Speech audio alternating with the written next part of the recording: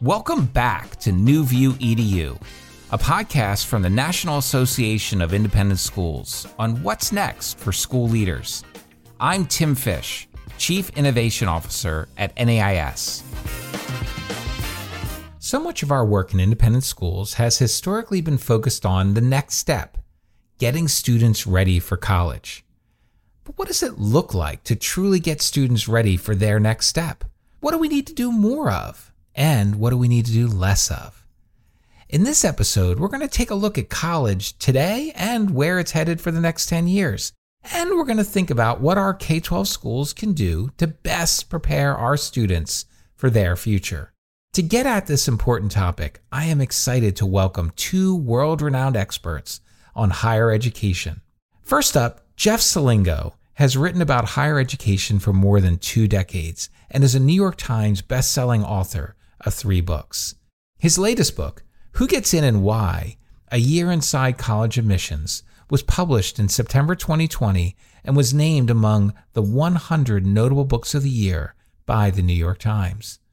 Jeff is a regular contributor to The Atlantic and a special advisor for innovation and professor of practice at Arizona State University. He also co-hosts one of my absolute favorite podcasts, Future You, with his friend Michael Horn. Also joining us today is Dr. Adam Weinberg, who's the 20th president of Denison University. Adam joined the university in 2013 and has focused the college on major issues facing higher education today, including curricular innovation, affordability, globalization, and closing the education to career gap. Dr. Weinberg started his career at Colgate University, where he was a faculty member and vice president and dean of the college. And prior to joining Denison, Dr. Weinberg served as president and CEO of World Learning, where he led education programs in more than 70 countries. You know, Dr. Weinberg recently wrote a fascinating op-ed for the Hechinger Report entitled, Why Do We Need a Different National Conversation on Mental Health on College Campuses? That's a topic I'm sure we're going to get into today. Jeff and Adam, thank you so much for joining us on New View EDU. Let's begin where all of our conversations for this podcast have begun, with the purpose of school. Adam, I'm curious what your thoughts are. At this moment, what is the purpose of residential college and universities like Denison? Why should they exist? What should be at the absolute center of the student experience? And how do you think college can be a truly transformational experience for young people? First, Tim, thanks for having us on today. It's fun to be here, and it's always fun to have a chance to share ideas with Jeff. You know, I think one of the great strengths of the U.S. higher education system is just the wide range of institutions that we have, right? So I'm not sure there's a single purpose. I think we need to start by recognizing that lots of different people go to seek higher education at various points in life for all kinds of different reasons. But I think for the kinds of students who tend to gravitate towards residential colleges and universities, the purpose is really simple. We're here to help them launch their lives. So I often say that what I want for the students to come to Denison is I want to unlock their potential to become the architects of their lives. And there's really 2 pieces of that. One is unlocking potential, that all the students who come to our campuses, they have passions they don't have. They don't know they have. They have skills that aren't fully developed, right? Our job as educators is really to help them tap into and develop that potential in all kinds of different ways. Part of it's about skills, part of it's about passions and interests, part of it's about values.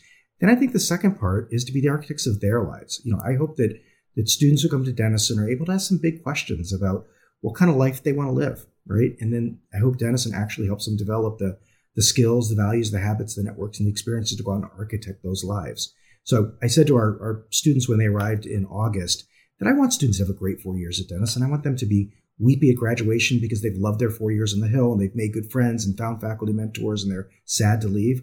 But I don't ever want to hear an alum say it was the best 4 years of their life. I want students to come back in 50 years when I will no longer be the president of Denison and say that my life turned out better than I ever could have imagined at age 17, because Denison helped unlock my potential to imagine a life that I never could have dreamed of otherwise, and then gave me what I needed to start creating that journey for myself.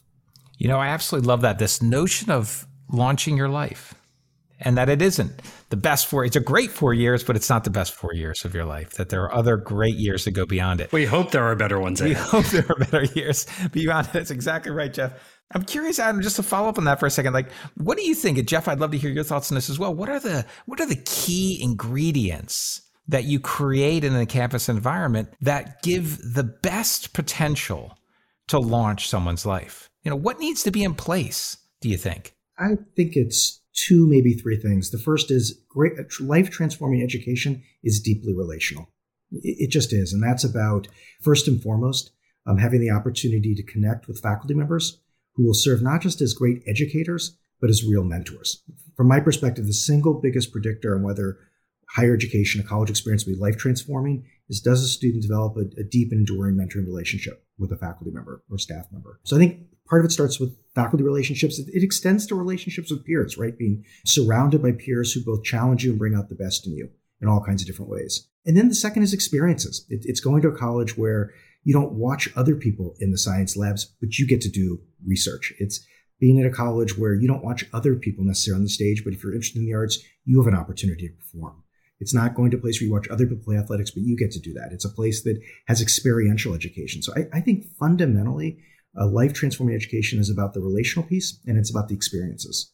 Tim, absolutely agree with Adam on that. And, we see from the data, for example, from Gallup, which over the years has interviewed people with bachelor's degrees about what led to their well-being later in life. And it's those 2 things that they did in college when they had experiences, whether those were projects that lasted beyond a semester or internships or other hands-on learning. And then the relationships that they had faculty members that encouraged them to achieve their dreams, and that really helped them.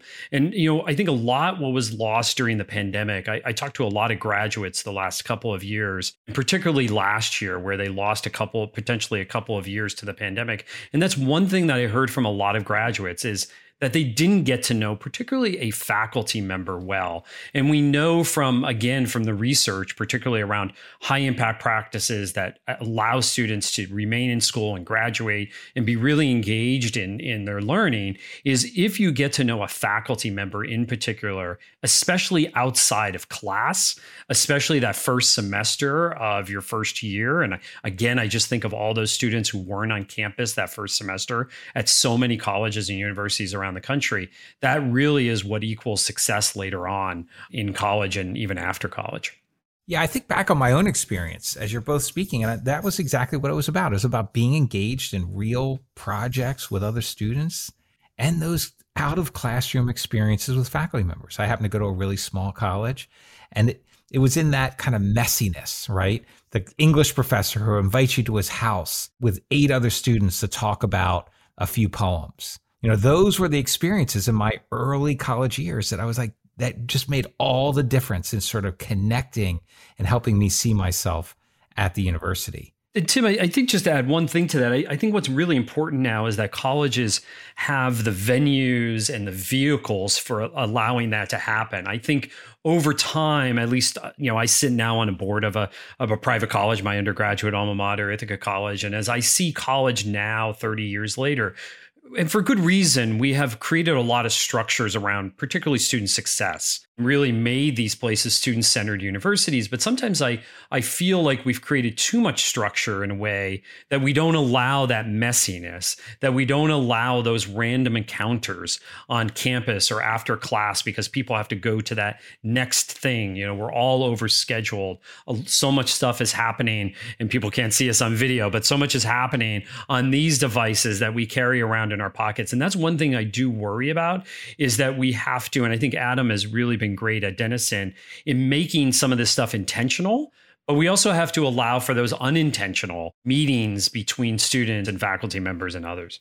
I totally agree with that, Jeff. Like many liberal arts colleges, we have a lot of students who are around in the summer doing research with faculty. And so I went to our poster session the other day and was just asking students about their summer research and then asking them, what made it impactful. And of course, look, the opportunity to spend a summer doing original research with a faculty member is extraordinary. But that's not what they talk about. What they often talk about is what it means to spend a summer in a lab with a faculty member and all those kinds of just conversations that emerge as you spend a lot of time together that aren't necessarily about biology or chemistry or sociology. They're about life, right? Those are the kind of gestalt moments where a faculty member makes a comment that literally changes the course of somebody's life. It's the chance encounter with other students over the summers. You're on campus and you're doing research with them and you're just filling time, but it creates the space for kind of deep, meaningful, sustained conversations to take place. A lot of this stuff is organic, and we can increase the odds that will happen, but really what we can do is create environments where it's more likely to happen than not. Yeah, it's so funny that, Jeff, you bring up that notion of too much structure, because I think you're spot on in that idea of the messiness. And one of the things I've noticed within independent schools is I think one of the things we do really well generally is we're sort of designed to climb into the messiness of kids' lives, right? That we embrace that messiness, that we often schools will talk about this notion of the whole child experience or teaching to the whole student. And I think that is such an important part of this continuation into college as well, this idea of engaging with the whole individual as opposed to only in this sort of pre-career designed programmatic structure. Jeff, I'm also curious about how that trickles into the admissions process. And you just wrote the book, Who Gets In and Why, in 2020. And I'm curious, what did you learn about that? Because one of the other things that I hear most often in our schools is this notion that we're not actually as much preparing, sometimes we think, students for college and beyond, but we're preparing them for the admissions process into college. That's actually what our job is. And I'm curious, what did you learn about what colleges are seeking and what folks can take away from your understanding of the process? Well, and clearly, especially, more selective institutions like Denison and others that are really trying to decide between applicants, they're looking for that difference. They cherish what is rare. And increasingly, to be honest with you, what is rare are those students who are not over-curated, over-programmed. I feel like, especially because of social media now, we have to curate our lives to be perfect. And we see this manifest itself in applications where I tell this story often. I was at Emory sitting inside their admissions office for the book, and we were reading an application of a student. And I turned to the admissions officer and I said, well, I think this is a mistake. I think we just read this application, 4 or 5 applications ago, and realized it was a mirror image of that person 4 or 5 applications ago. And by the way, so was the next one, and 5 applications later. And, they all want to major in pre-med, and they all have, 10 or 15 AP courses. They just all do the same things because that's what we think colleges want. And at the end of the day, one of the things that I came away from the 3 institutions I sat in their admissions office is that they're really looking for students who still have room to grow. And they're really looking for, going back to Carol Dweck's work, right? They're really looking for that growth mindset because they don't want students who have peaked in high school and are just going to show up on college campuses, go through the motions, show up in class, maybe participate in a few clubs, hang out in their residence halls, and then collect that diploma, 4 years later. They want students who are going to come to campus, maybe switch majors, take classes that they never thought they would take, participate in activities that they never thought they would participate in, and really kind of throw themselves into campus life. And that's really what they're trying to look for in the chances students took in high school by taking courses that maybe were a little bit off the beaten path, or they're looking for that in the recommendation from a teacher who talks about a student in a different way. That's what they're looking for. And Tim, what's interesting to me is when I go out and I talk about this book to students and parents, the first question I'll get is, okay, well, how do you show that growth mindset in their application? Again, they want that formula because that's what they think that colleges want. Yeah, Jeff, I really agree. I suspect that you and I would both agree that if we could change one thing about education, it would be the college admissions process, right? And there's really, among the many issues I'll point out too, one is we have so many incredible young people in high schools that have so many opportunities available to them, and they don't take advantage of them because they're worried about getting into college. They're worried about college. Yep. Right. And then the second is students waste their opportunity to get into a college that will be a great fit because they're so desperate to get into the best school they can get into. It doesn't serve them or anybody particularly well. It reminds me when I used to do admissions when I worked in a school before joining NAIS. I'll never forget, there was a young girl, an 8th grader applying to 9th grade that I was interviewing, and she came from a school that was all about sort of what I would call buffing up kids, right? Like taking off any sort of sense that something's not perfect. And even down to the way kids would sit when they would come into my office. They would sit like they were told how to sit. It was crazy. And so I would always ask kids, like, what do you want to be when you grow up? And this young student says to me, I want to be a general manager for an NFL team. And I was like, oh, wow. So we started talking about the Ravens, the offensive line, strategy, the whole thing. We spent the whole conversation on talking football.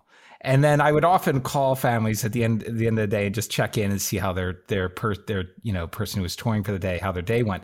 And the mom said, oh my gosh, she was so upset. She was crying. She said she completely botched the interview with you. And my point was, she didn't at all. Like, she nailed it. Like, we had this amazingly interesting conversation. But in her head, she had been scripted. She has to talk about the book she's reading. She has to talk about how she likes Shakespeare. She has to talk about all that. And what she really wanted to talk about was the NFL. And I wonder, in the process, do you think we get those opportunities for students to show that side of themselves? Or does the admissions process kind of force them sometimes into all being that same person?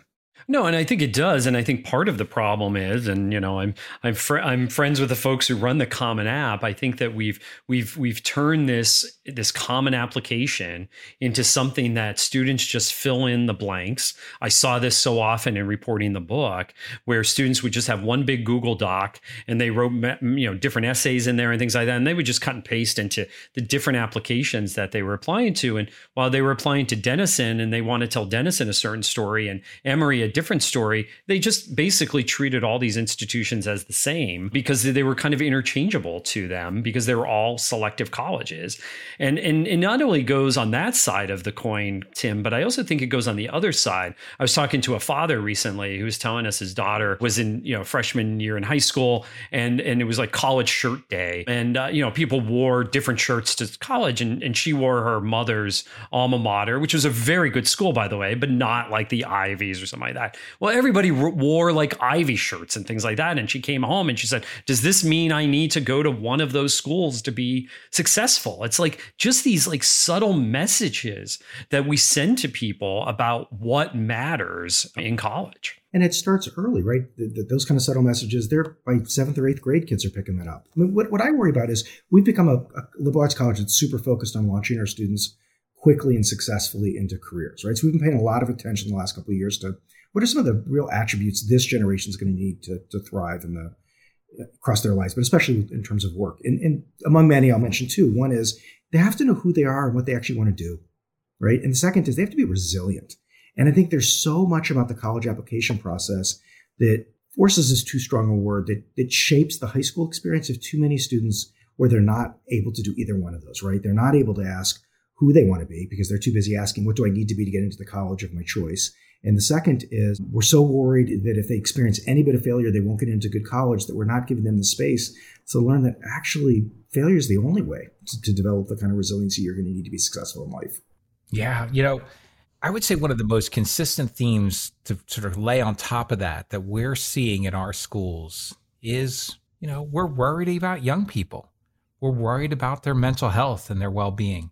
Adam, you just wrote a fascinating article, op-ed for the Beckinger Report. And I love the way you talked about the fact that we should start reframing this topic of well-being, move it from being a problem with our students to start looking at it as a problem with the historical moment in which our students live. And I'm so curious about what you all are doing at Denison and how you see what you're noticing with students and how you're all thinking about this challenge. Yeah, so I think we're doing a couple of things I'm really excited about. One is, we're kind of normalizing stress and anxiety and kind of saying to our students, look, A, you're at a pretty rigorous place that's going to push you hard, and B, you live in a historical moment where regardless of what you're reading or consuming in terms of media, you're being bombarded with lots of negative messages about climate change and, inflation, war in Europe. So if you're not feeling a little bit of stress and anxiety, you're probably not paying attention to what's going on around you. So that's okay. But the second thing we're saying I think is more important is that while none of us have complete control over our health, we have more than we think. And so we're asking our students as part of a liberal arts education to actually develop the skills and habits of well-being.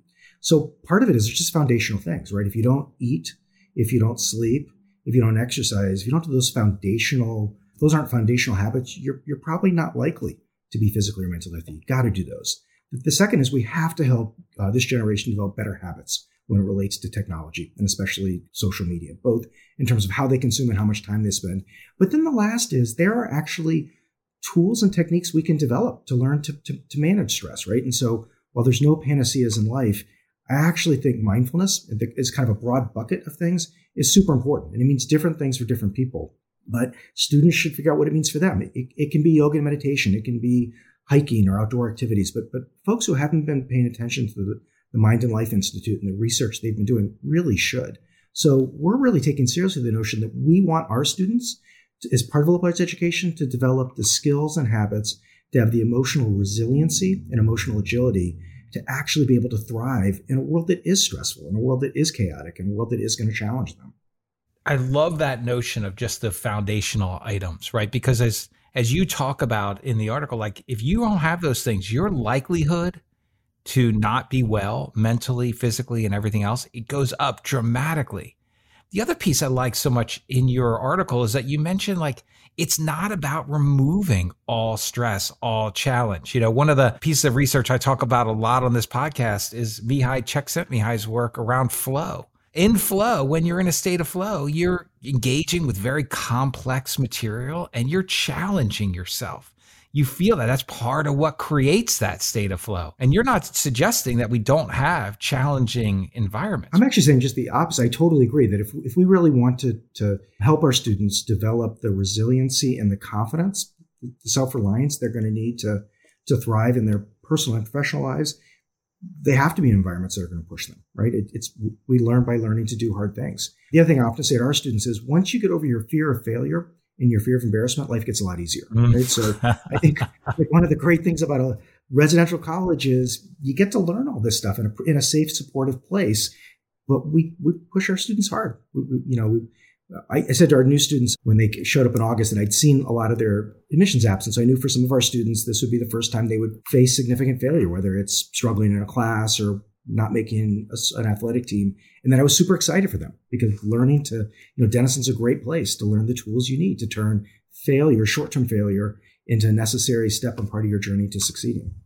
You know, Tim, two things that I think about spending time with students, particularly for the book, about their purpose for going to college was around this idea of purpose and belonging. And I think that for many students today, they're lacking in one or both when they get to college. They don't quite know why they're there, except that, it was like the next step in life. And maybe they know why they're at that particular college, but they don't know what they're supposed to be doing there. And sometimes it takes them quite a long time to figure out that purpose. And I think that's why we're seeing lower rates of engagement across higher education, but largely now lower rates of retention at many colleges, because students are just saying, if I don't know why I'm here, I'm not going to stay. And then second is this sense of belonging. And again, I think coming out of high school and applying to college, if students are applying to the colleges that someone else is telling them to apply to, or applying to a certain set of colleges because they're the most selective, but not because it's the right fit for them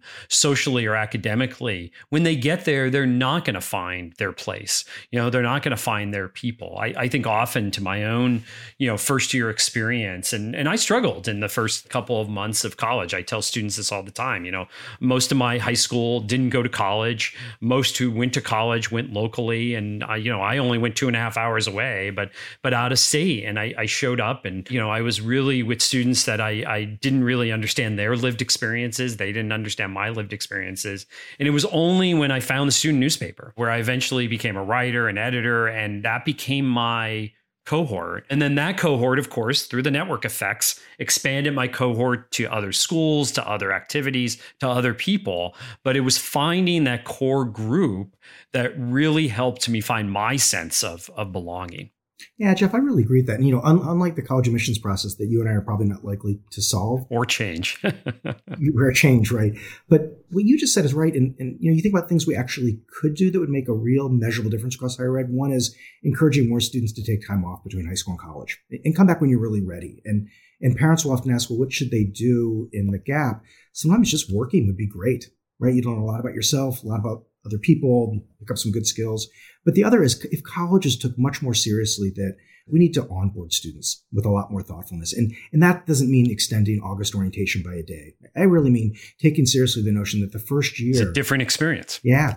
And I think, when I think about when we went to college, the difference now among many is there's so many opportunities on every college campus. There's so many people there to support you. But unless you've been to college 4 times, you often don't even know those resources and opportunities exist on your campus until you're a junior or senior. And I just think with a lot more intentionality, with a lot more thoughtfulness, we can make the pathways easier so that a greater percentage of our students hit those on-ramps quicker and more effectively.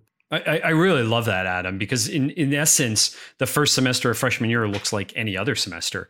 And I understand we only have so much time. We have overloaded, in my opinion, the undergraduate curriculum. I don't understand why 120 credits is like a magic to the bachelor's degree. And maybe if we rethink the degree and things like that, we could open up a little bit more time and slow that, especially that critical first semester down a little bit so that we're just not off running to the degree.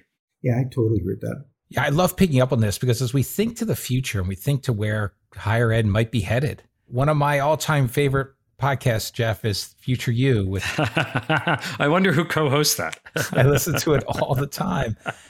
And it gives me such a sense of sort of what's happening in higher ed today. You recently did an episode on higher ed innovations, things to watch in 22-23, which I loved that episode. And it got me thinking about the next 5 to sort of 10 years. You know, Adam, I know that Denison is an incredibly innovative university and is being recognized more and more as an innovation leader in higher ed. I'm curious what the two of you think might be coming our way. What innovations do you think that you're really excited about maybe over the next 5 or 6 years? And we'll start thinking about how can our schools prepare students to enter into that world. But I'm curious, where's it all headed? Jeff should start with this one because I love listening to Jeff talk about this. If I knew where it was headed, I wouldn't be sitting here right now. I would probably be making a lot of money on Wall Street for investors. But I think there is going to be a serious reexamination of the legacy degree as it stands today. And that doesn't mean that places like Denison or any other college that offers a traditional 4-year residential full-time experience are going anywhere. There will always be a market for that. But increasingly, I love, for example, what Lori Carroll, the president or chancellor at the University of Minnesota at Rochester, is doing, right? They're right in the backyard of Mayo. They've created essentially a 2.5-year degree in association with Google and the Mayo Clinic in healthcare. It's really hands-on. It's shorter. It utilizes the summers, and it's all skill. It's very much skills-based. Like it's the thinking outside the box around that 4-year traditional degree, I think is critically important. And I think that, skills and hands-on experience, not to shortchange the liberal arts, because I think that foundational experience is critical, but the more that we can add on, because that's where I think a lot of this is going, in that employers, and Adam knows this from talking, I think Denison does a great job in terms of onboarding students into the job market. And he knows, as well as I think a lot of college leaders right now, that skills are incredible, are incredible for those who are hiring college students. It's not that they don't want degrees, but they want degrees with skills. And those institutions that are able to graduate students with real skills, and I think then it becomes a problem. Well, how do you fit that into the undergraduate curriculum? I think it really requires a rethinking of what that undergraduate curriculum looks like. How do we reuse the summers, or how do we use the summers in different ways? And something that Randy Bass talks a lot about at Georgetown is how do we use co-curricular activities, where we know, by the way, on our athletic fields and in our clubs, that students are learning a lot of skills, by the way, that we never give them actual academic credit for, nor do we enable them in any way on their transcripts to show what they've learned in that. Yeah, I don't think COVID created any new trends, but I think it accelerated existing trends. And trends are a lot like water. The faster they move, the deeper they cut, and the more they cut in unexpected ways. And so I think there's 3 trends that will shape the next 10, 15 years. In many ways, they're all good for students. One is just choice rules. Students already do and will continue to have way more choice in what they study, how they study it, who they study it from. And I think Jeff is right. There'll be 4-year degrees and 3-year degrees. I think some of the most interesting work is actually going on in some of the larger institutions around even 8-month kinds of programs that launch kids or young people quickly who need that. The range of things you can now major in and study on a college campus, right? You can do it online. You can do it in a classroom. You can do it hybrid and high flex and everywhere in between. So one's just going to be a lot more choice that students have on how they have access to higher ed. The second is going to be technology. It just infuses everything we do. I mean, Denison is a fully residential liberal arts college, but even for us, a lot more of the student experience is shaped in good ways by technology. So I'll give you one example. The textbook that should have died 80 years ago is finally dying. And what's replacing it are interactive learning platforms that just work better, and they're cheaper, and they're more adaptable to what a faculty member is trying to do. And then I think the third is going to be just access and affordability. There's going to be tremendous pressure, good pressure on colleges and universities to make sure that we get students through whatever program they started with as little debt as possible and then launched into their lives. I see all those, the increase in choice, the way technology is infusing what we do so we can do it more effectively. And then the third is pressure on us to get affordability and access better. Those are all really good. Do you think there's going to be more choice? I was talking to my daughter, who's a senior in college, the other day, and she was talking about this semester and how she said, "Look, I'm going to take these 2 courses that she needs to finish before she graduates that are interesting to her, but not part of her major area of study." She said, "I'm going to do them online because I want to give myself," she happens to be studying graphic design. She said, "I want to give myself a lot more sort of in-person time to be in the studio space with the professors. So I'm going to free myself up to do this other experience in this other way." And I'm wondering, do you see that kind of choice also, the sort of where I take the classes, how I engage with them, that flexibility coming? And is that part of what we should be thinking about in K-12 or in high school experiences, having students experience more modalities of classroom experiences is something I've been curious about. Yeah, so I think so, Tim. But I think there's 2 issues at play, and one is how far does choice go? I think Gene Block, as a future you listener, you'll remember we went to UCLA as part of our campus tour, and we interviewed Gene Block, who's the chancellor of UCLA. And one of the things he's concerned about is that students are coming there and they look through the course catalog and they say, "I want to take this course and I want to take it on Monday in person, and I want to take it Wednesday online and Friday online," or whatever, right? They want to pick and choose how they take it. They want everything to be offered in person and online. Exactly. And they want that flexibility to choose when they take it and where. And as he said, that's even with the resources of UCLA, that's impossible. Now, could you do it like I know Arizona State does and a lot of other universities where some courses are offered online and in person, and you get to choose maybe at the beginning of the semester, so you have a little bit more flexibility there. So I think it's depending on how far. And then the second piece, going back to student success, is that I don't think most, particularly at 18, 19, 20, most of us, to be honest with you, even now at 50, I don't even quite understand how best I learn all the time. Sometimes I don't think students necessarily make the best choice for their own learning, right? They make it for their convenience. So some students might learn better in that particular course in person rather than online, but they're picking an online course because it's more convenient for them. So I think this is where advising comes in and helping students understand. And maybe this is where there's a role for K through 12, because I think every student should graduate from high school understanding what kind of learner they are, so that when they do go to college, they're making those better choices. Am I a better visual learner? How do I read? Where should I do online? Should I do hybrid? Whatever it might be, so that when they get to college, they're making those choices in a better way. I think about all the time that high schools spend helping students figure out where they're going to go and how to get in, but then how little time we actually spend helping students figure out how to hit the on-ramps once you get there to take full advantage of it, right? It's not a problem of opportunities, but there's just a huge mismatch between all the amazing things that one can do on a college campus and the information people have when they actually arrive on how to take advantage of it.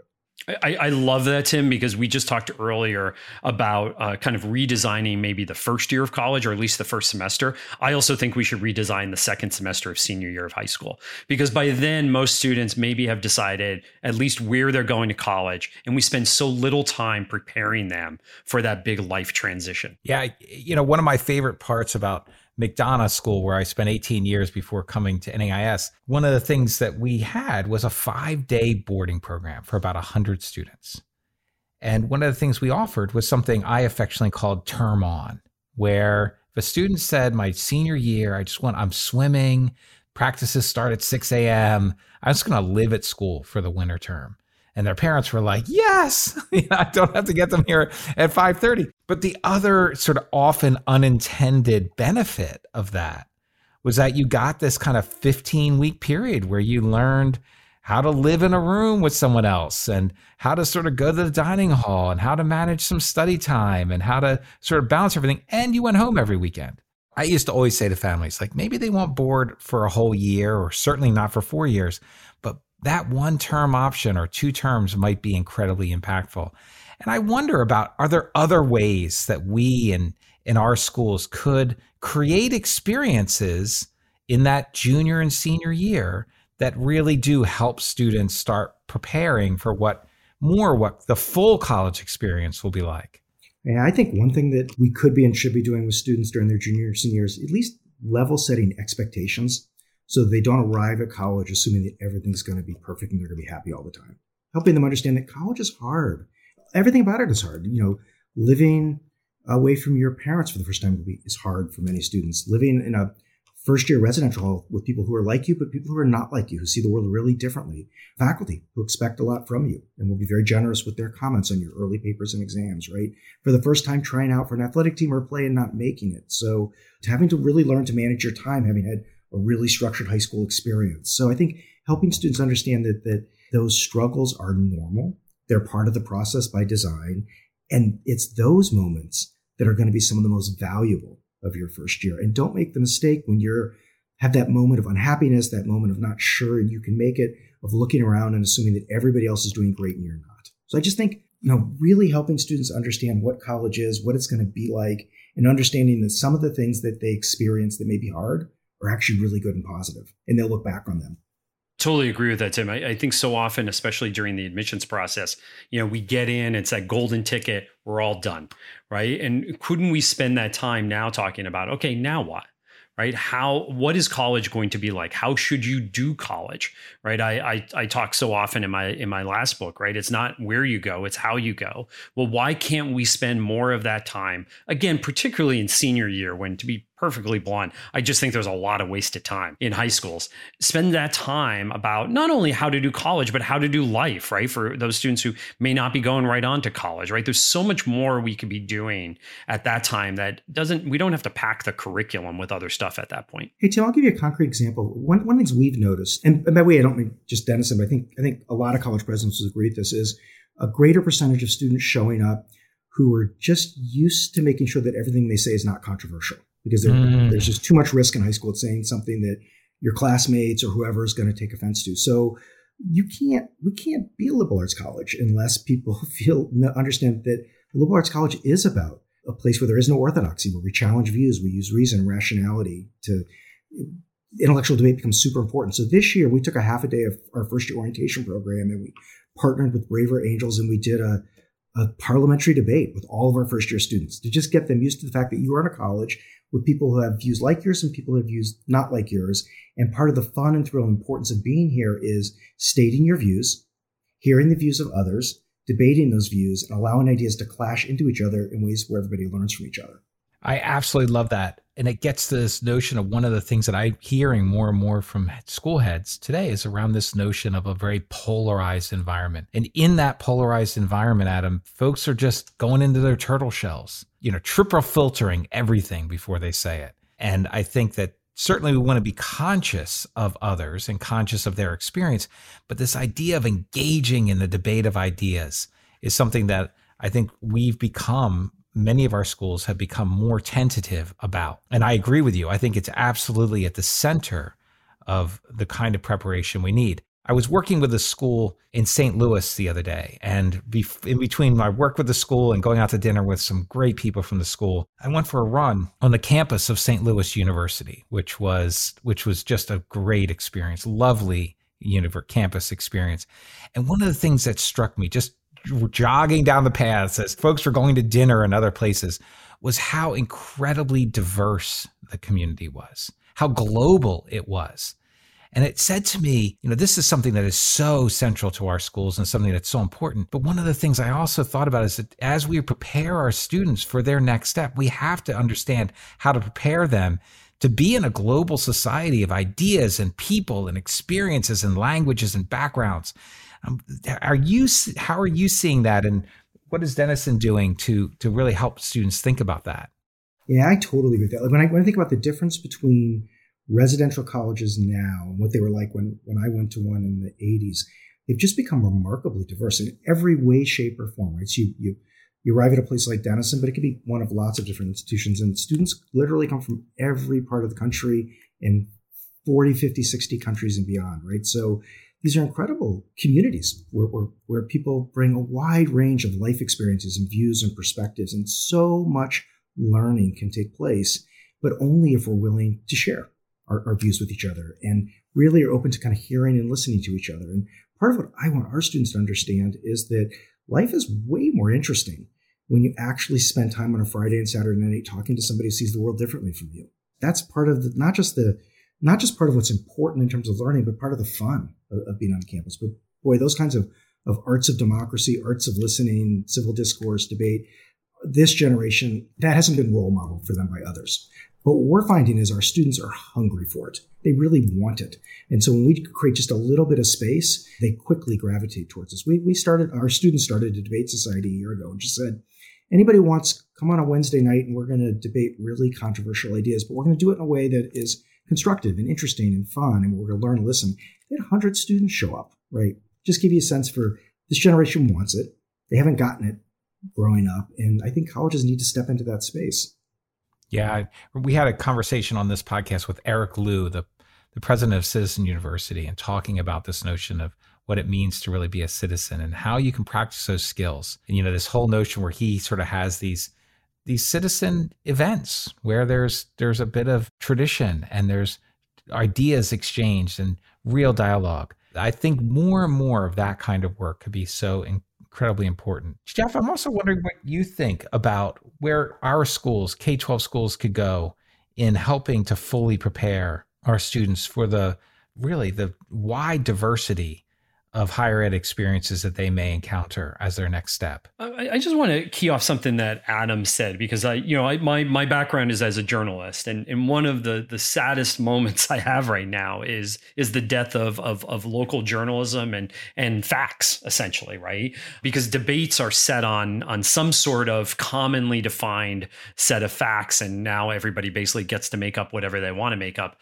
about what's happening in society. And I really think that we need to focus on two things in K through 12 that I think would better prepare students for college. One is around kind of, news literacy, because I think that, and this is a little bit different than, civics and civic engagement, because I know there's a lot of focus in high school around that. This is a little bit different than that. This is more around news literacy, the ability to really read sources and understand them differently. Again, also different from research methods, which again, I understand is taught in a lot of social science courses, for example, in high school. And the second is something that Adam brought up around kind of social media, because I think part of engaging around kind of the toughest issues that we're facing right now is doing it in person, face to face. I think so many, I realize this in so many debates I get in with people on Twitter or on LinkedIn or Facebook. It's so much easier to get into that debate when I'm not facing that person, and really starting to put down our devices a little bit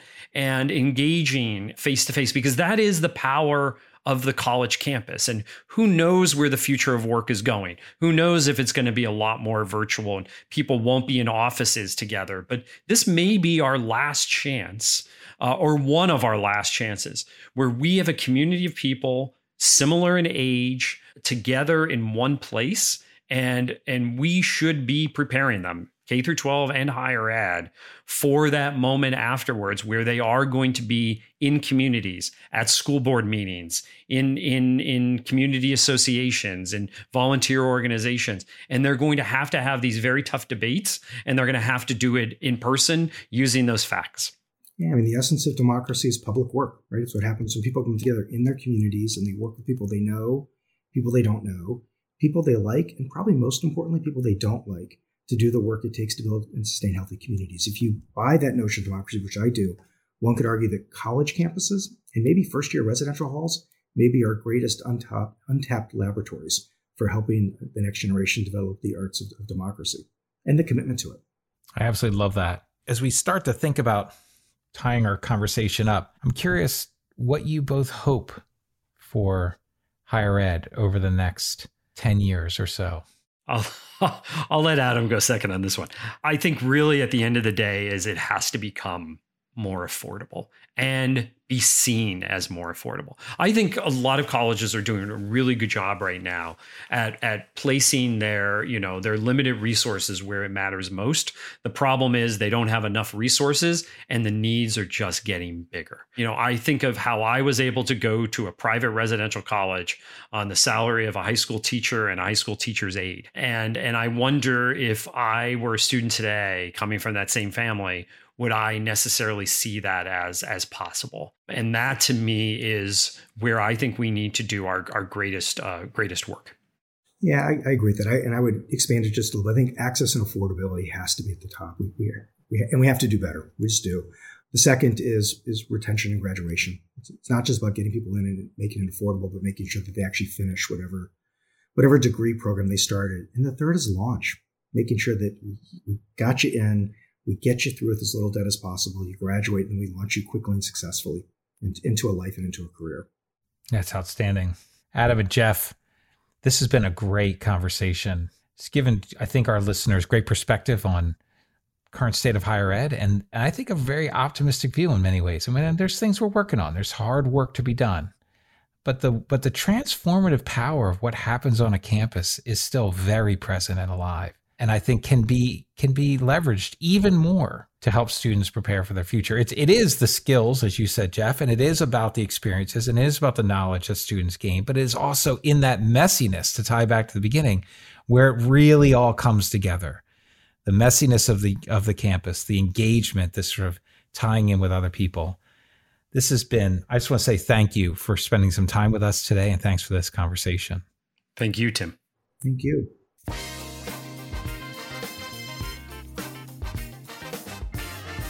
There are so many things that I took away from that great conversation with Adam and Jeff. The first was Adam's perspective on the purpose of higher education, which is simply put, to help students launch their life.